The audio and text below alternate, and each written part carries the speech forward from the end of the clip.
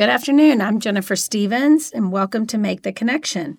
I'm here today with my guest, Megan Longley from Austin Community Foundation. Good afternoon. Thanks for being here. Thanks for taking the time. So I'm going to jump right into it, if that's okay. Megan serves as Vice President of Community Impact for Austin Community Foundation, but let's back up and talk about Austin Community Foundation first. Can you tell me a little bit about your mission and the role you play in our community, as well as the support that you provide the donors in the Austin area? Absolutely. So the Austin Community Foundation is about 40 years old, and really we started as a charitable bank. People would leave charitable dollars in their estates, and trust officers at banks would think, I don't really know what to do with this. Right. And so the Community Foundation model was started as an answer to that question. And the idea is that forever, in perpetuity, you would have expert staff people that understood the community better than anybody, that would be able to execute on those donors' wishes long after they were gone. And so that's really what we are. We're a charitable bank, and I feel really lucky to get to spend my time really at the intersection of those two things. Generous people that care a bunch about our community, and the nonprofits that work day in and day out to make sure that it's a better place now and forever. And so in that, you're working on both sides of that all day, every day. Yeah. And it doesn't really matter the interest of the donor or the service area of the nonprofit. So it could be animal health, children's health, homelessness, whatever. Absolutely. On our donor side, that's exactly what our mission is to do. It's to make those connections. So to connect donors that have resources with nonprofits that have solutions. And we have an incredible team that works on that every day. We have 1,300 funds. So imagine 1,300 people, dead or alive, that have decided that the Austin Community Foundation would be their partner in philanthropy, and a staff committed to making sure that their philanthropic dreams come true. I have the really fortunate opportunity to work in that intersection, but more focused on the goals that the Community Foundation has set out for the organization in the community impact space. That's very cool. It is pretty cool. Plus, you get to learn so much about so much, which is, I think, keeps it fun. Yeah, absolutely. So let's talk about your role a little bit. Can you tell me more about your day-to-day, and what role do you play with your nonprofit partners? And as you play that role, maybe what are your 2 or 3 good pieces of advice that you'd want a new nonprofit to know as they're looking to launch an effort? Well, you and I were just talking about this before we hit record, get emails and calls all the time from folks looking to understand better how philanthropy works. What are foundations looking for? What are individual philanthropists looking for? How can I make myself most attractive to the people with resources so that I can do my mission? And in Austin, maybe more than anywhere else, you just have a bunch of folks that care a lot, but aren't necessarily professional nonprofit folks. They just have a dream and a passion, and they're ready to roll up their sleeves and get out there. And so I do get to have a lot of those conversations. And I think the first thing that I recommend people do is to pick their head up and look around. Likely there are other groups that share that passion. Mm-hmm. And maybe you have a little different spin on it. Maybe your focus is a little bit different, but is it complementary somewhere else? Because I think the more we can all work together, I think that's true on the foundation side too. If we could all get together and ask for a little less from our nonprofit partners, that would save them some capacity on that side. But I think the first piece of advice I give is to pick your head up. It's interesting you say that, because I often feel that, and someone has told me, and I've never verified that it's true, that Austin has more nonprofits per capita than any city in the country. I don't know if that's true or not, but it feels that way. Yeah, and I hear that a lot too. And I heard this joke the other day that if you get 3 Austinites in a coffee shop, a nonprofit will form. That's totally true, which I do think comes from a place of good. Absolutely. But at the same time, the road to hell is paved with good intention, and so it can fatigue donors and foundations who are looking to make a bigger impact. So maybe it's like, could you work together and achieve 85% and maximize your reach versus everybody doing 100% of a lot of small things. Right. I think it also speaks to the entrepreneurial spirit of Austin. Everybody's got a better idea or a more efficient way to do it and has that drive to figure it out on their own. And like you said, I think it all comes from a really good place. And we could do better. Yeah. No, that makes sense. So if you are an entrepreneur and you are thinking about starting a nonprofit and you have pulled your head up and decided maybe somebody isn't there for you, as you're looking to build your organization, or for that matter, maybe you've been around for a while, but it's time to think about new blood and bigger vision or whatever. What's the advice that you give to those nonprofit leaders as they begin to pull together their leadership team, be that a board or advisory committee, maybe even staffing? Wow. I think it can be really challenging. There's such an appetite for talent in Austin, and in the nonprofit sector, we struggle with attracting the kind of talent that we really need to solve intractable problems, because that's what we've asked the nonprofit sector to do: solve hunger, solve homelessness, solve a broken public education system, but do it with no money. Right. And don't pay people. Right. And try to live in Austin. Yes. Don't even tell me about your overhead number. So I think that's a challenge. But I think something that I've seen work really well on our team at the Austin Community Foundation is to build a leadership team with really complementary skill sets. I saw this cartoon recently that had it was two people talking, kind of an interview situation, and the caption was hiring for culture fit, and the person across the table just had a mirror as a head. Right. And we can't just hire a bunch of people that are like us. And so I think looking for a team that has really complementary skill sets, and beyond that, complementary life experiences. If we're talking about some of these problems that deeply impact specific communities, asking yourself if you have representation from those communities on your staff, on your board, because those real life experiences will transform the way you do business. Interesting. I'm curious what your opinion is on the overhead, expense ratio. I get that question a lot, and, I think the answer to that, in my opinion, it's probably not the Association of Fundraising Professionals' opinion, but in Jennifer's opinion, my answer to that is it depends. And sometimes you've got to spend money to make money. And while I understand that a dollar raised not going to mission can feel to some like a dollar not well spent, at the same time, if you don't have quality people running an organization, if you don't have top talent really moving the needle forward to solve the problem they've set out to solve, hunger, homelessness, the void in public education, these examples you just gave, well then, how good and how effective is that dollar invested to mission going to be? So I think the expense ratio question, the answer is not concrete. Others say never more than this or never more than that. I'm just curious your professional opinion on that. Yeah, I think that's a slippery slope. And we have some of the donor-advised fund holders that we work with that will ask for that number. Mm-hmm. How much of every dollar that I give is going to go directly to mission, the hungry child, or whatever. And I really hesitate to ever answer that question, because I agree with you, it depends. And I think the basis of that question comes from a mindset of scarcity. It assumes that the pie is only so big and it cannot get bigger. But if you think about investing a little more in your people, in your infrastructure anymore, a good website isn't a luxury for a nonprofit. It's really table stakes. That's right. So investing in good social media. Absolutely. All of that stuff that used to seem extra is now really core to your mission and to fundraising.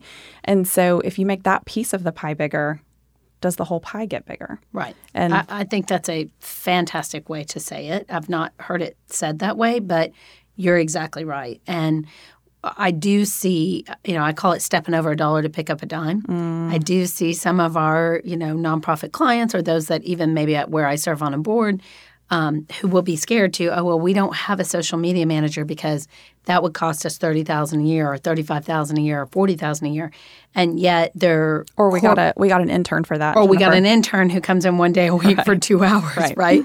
And then on the other side, they've got corporate partners who are saying, well, we expect to see digital engagement, and what's your reach, and how do we tell this story? Well, through one strong grant, they could fund an entire, person for a year. So I definitely think it's a different mindset and a different way to think. But I couldn't agree more that, maybe if you stop focusing on the scarcity of the potential finite, reach of the pie, you could really do so much more. I agree. And I think for nonprofits that are struggling with that, if we just had this, maybe we would step over the dollar to get to $100. Right.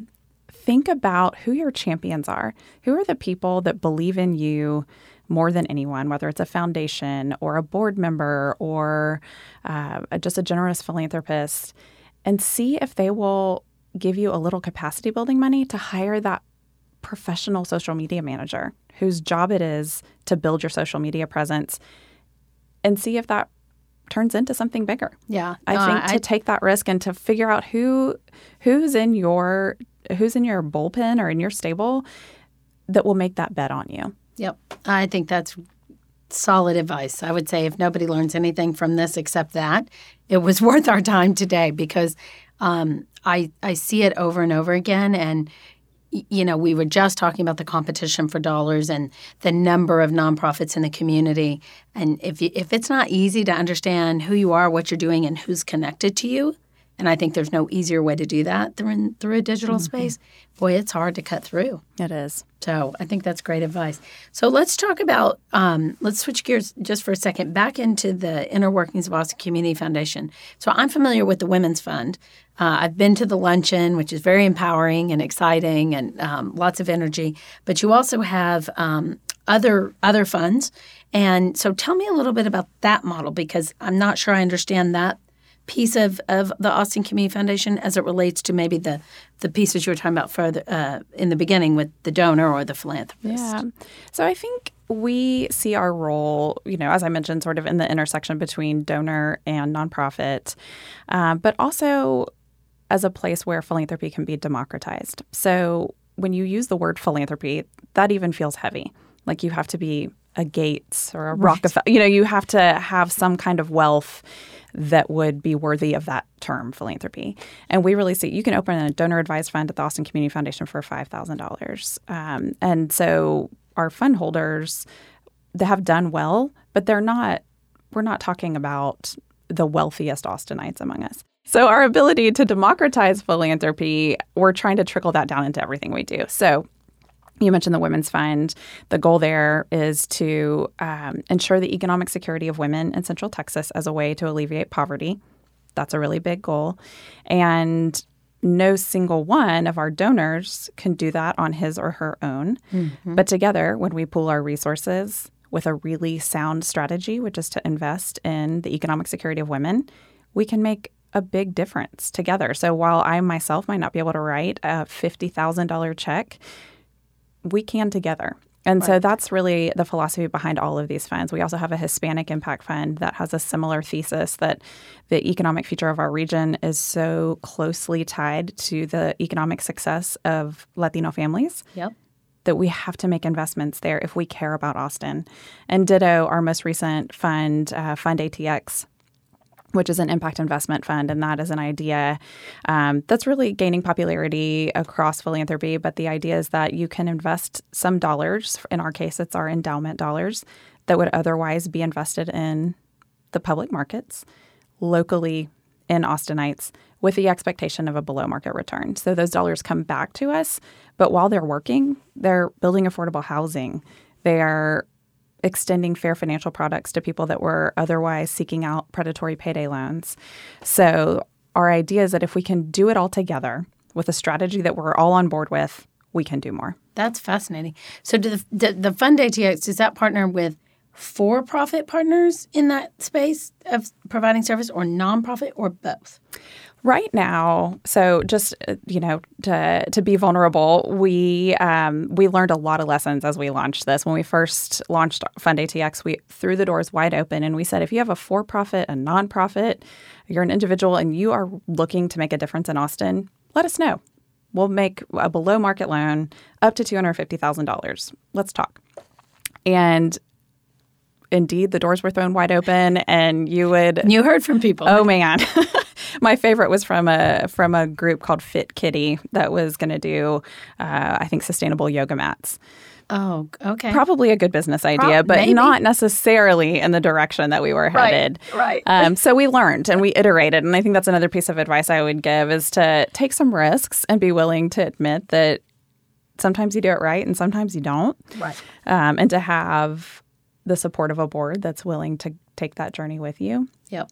So what we learned is that we were not there to bet on winners, but there are professionals in the space that do that. And so we have learned that our best investment is through what are called intermediaries. So groups that, for example, one of our early investments was through People Fund, which is a community development financial institution, CDFI. And so we make the loan to them. They then have relationships with individual entrepreneurs that are undercapitalized in Austin and make loans to them. Those entrepreneurs repay People Fund, and People Fund repays us. So we make one bet on the folks that we know do a really good job, and then that helps extend their mission. It helps us extend our mission, and everybody is doing the highest and best of what they do well. That model you just described is exactly the model that you talked about earlier, being what the best practice for the groups that you serve, which is look around and find the partners that make the most sense, and then work together so that you can achieve more. So it sounds like you landed on the right thing, for you, but also a better reach and a better impact for our community. Yeah, it's kind of where we end up. Yeah, it makes sense. So, I would be remiss if I didn't talk about events, because I love events. And like I said, I have been to the Women's Fund Luncheon, and I find it very empowering to sit in that room. And there's a lot of just a lot of positivity, a lot of energy, a lot of people that I might not otherwise be in a room with. And I enjoyed it very much. I'm curious, as you work with nonprofits, is there a conversation with them about events, about marketing, about social media, or in what way do you kind of bring your best practices to them and advice to them? I think we do a lot by modeling.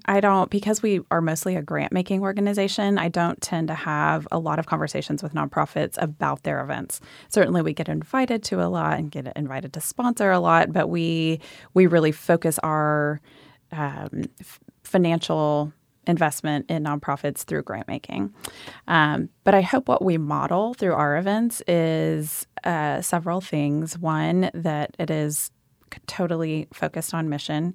The Community Foundation really started hosting a lot more events over the last handful of years.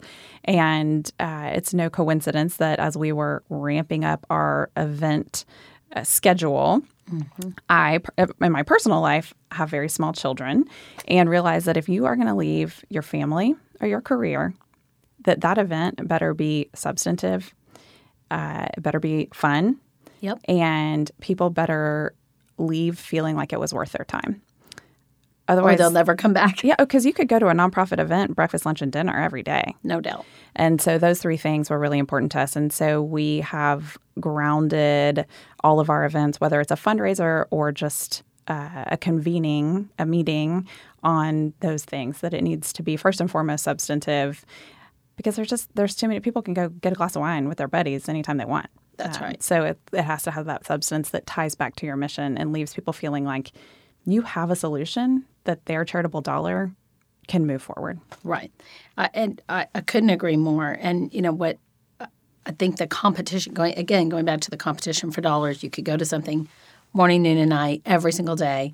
And that's great. And I think people want to do good. But at the same time, they do have a lot pulling on their attention. And so, that's why I see from an events perspective, I see them as an extension of your marketing team, and they should always be seen as an investment. And so then success driven, every investment, right? You're not gonna go buy a car unless like, these are the things I want out of the car. I want it to last this long. I want it to be able to carry my children, or whatever it is, right? You've got goals in mind when you make an investment in anything. I think the same is true with philanthropy. So I think when people look at an event or an organization, they think, this is my goal. Maybe my goal is I just want to feel good about investing in, helping someone get in a home with Habitat or whatever it is. But often what I find is people have different goals, and they do things for different reasons. So I think it is a responsibility of the nonprofit, as they set their own event, model in place, whatever it is, a meeting, a gala, a golf tournament, it doesn't matter. Start from a place of what is your goal as an organization. Our goal is fun. Our goal is to communicate our mission. Our goal is to get people to want to return. Whatever those goals are, and then build from there. I think that then allows the audience and attendance to, one, feel respected, like their time was respected. Absolutely. And then two, to think about, okay, I could see myself investing here because I know they're paying attention. I think those things shine through when an organization approaches something from that place. I agree. And you can feel it at an event when you can tell the staff and the volunteers attended to those things. And I think your point is so well taken. And the foundation of all of it is relationships. The relationships that you have on your staff that allow you to extend your brand through an event because your staff feels trusted and respected and like they are working towards a mission that they can buy into. The relationships you have with your donors, you're right. So everybody has a different motivation. Somebody wants their name in big flashing lights at that event, and somebody else wants to underwrite the middle school girls to attend, and they don't want their name anywhere. Right. So I think having really good relationships with your donors and realizing that event is not going to be a one-size-fits-all for every donor in your portfolio, and figuring out how to engage people in different ways throughout the year. Absolutely. So tell me, the increase of events for Austin Community Foundation, where did that come about? You said over the last few years, you've really seen an increase in the number of events that you're doing. What's the philosophy behind that increase? That's an awesome question. I think this is the first time I've stopped to really think about that. Yeah. Several things come directly to mind. One, our board really sees us in a convening role. So we are a neutral place for philanthropists and nonprofit to come together and talk about our community's most pressing needs. And so there are very few organizations that have that sort of privilege and that opportunity. So I think that's one thing. I think the other thing is that we increased our focus on data. We realized that we couldn't, if we were going to take a point of view on anything, women's issues in the Hispanic community, poverty, whatever it is, that point of view needed to be grounded in data. And why commission reports or review data and publish it if it's going to sit on a shelf. Right. And so the only way that data is activated is if you bring people together to talk about it. And that has really been, I think, the central driver around getting people together, again, whether it's to the goal of raising money or to the goal of just talking. Right. That's interesting. There's I think people say, and I truly believe, people do business with people they know. And I think that knowing someone can happen even in the environment of all coming together as a convener. We all attend this meeting that Austin Community Foundation is having because they're publishing information as it relates to this problem or whatever.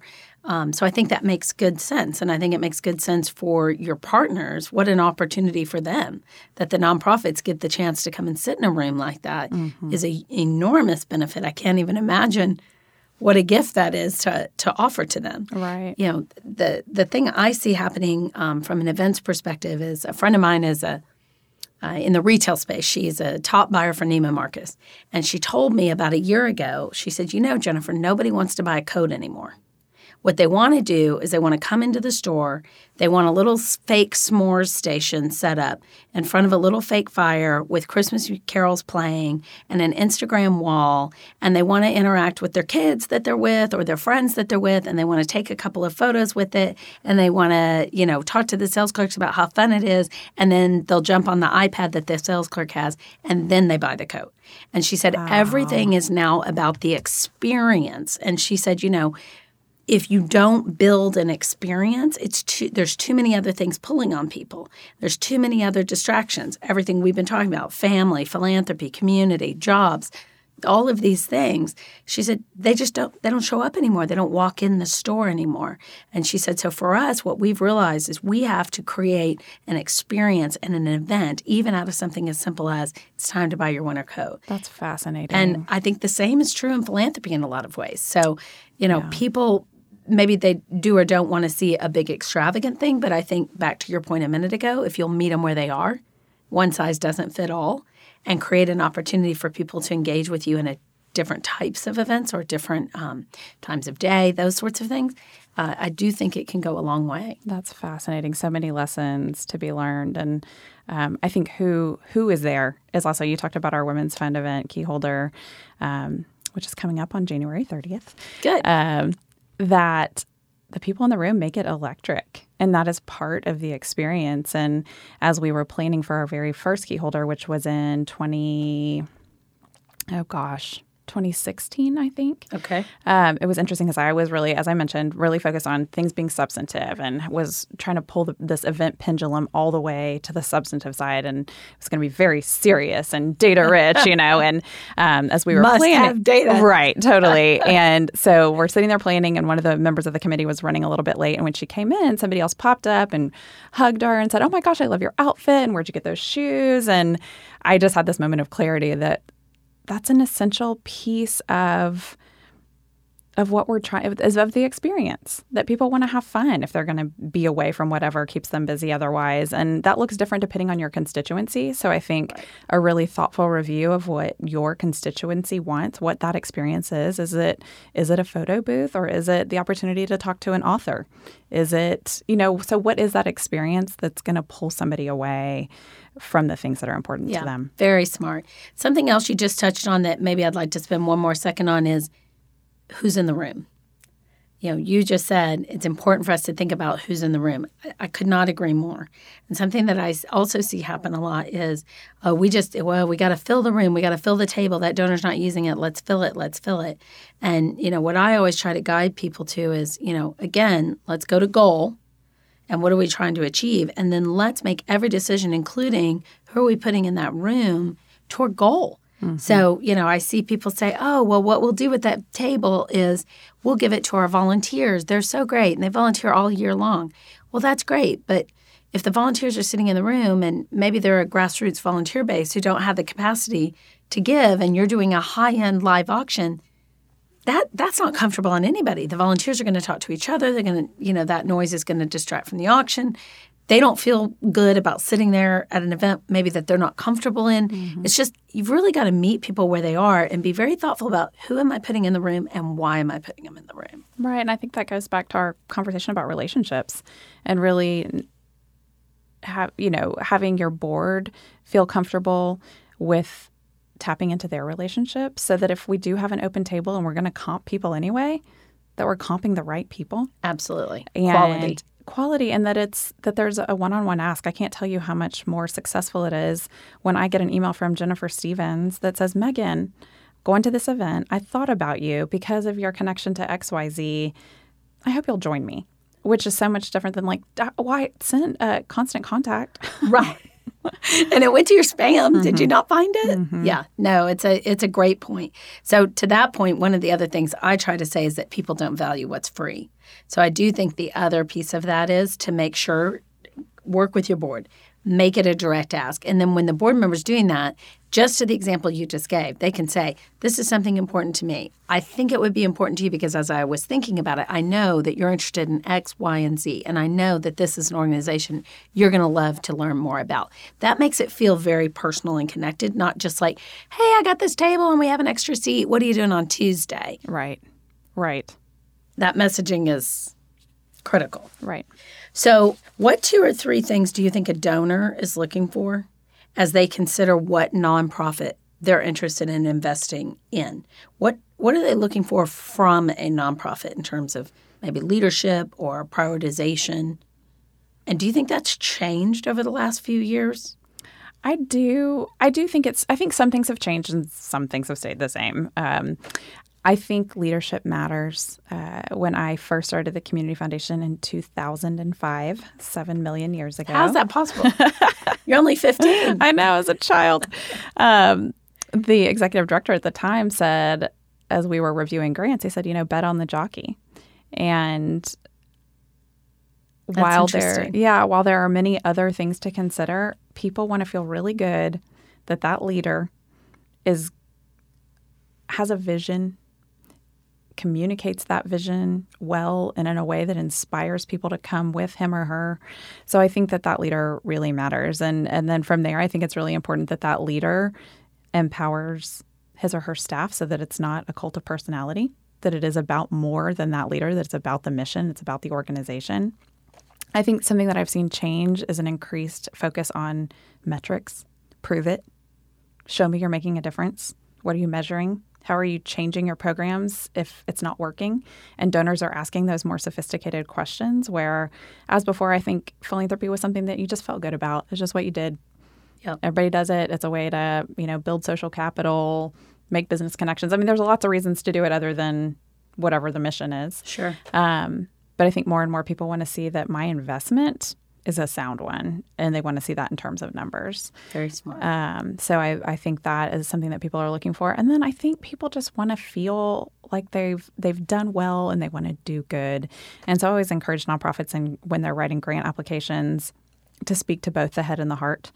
And I think that's true in a grant application where you can literally write it all out, but that's also true in relationships.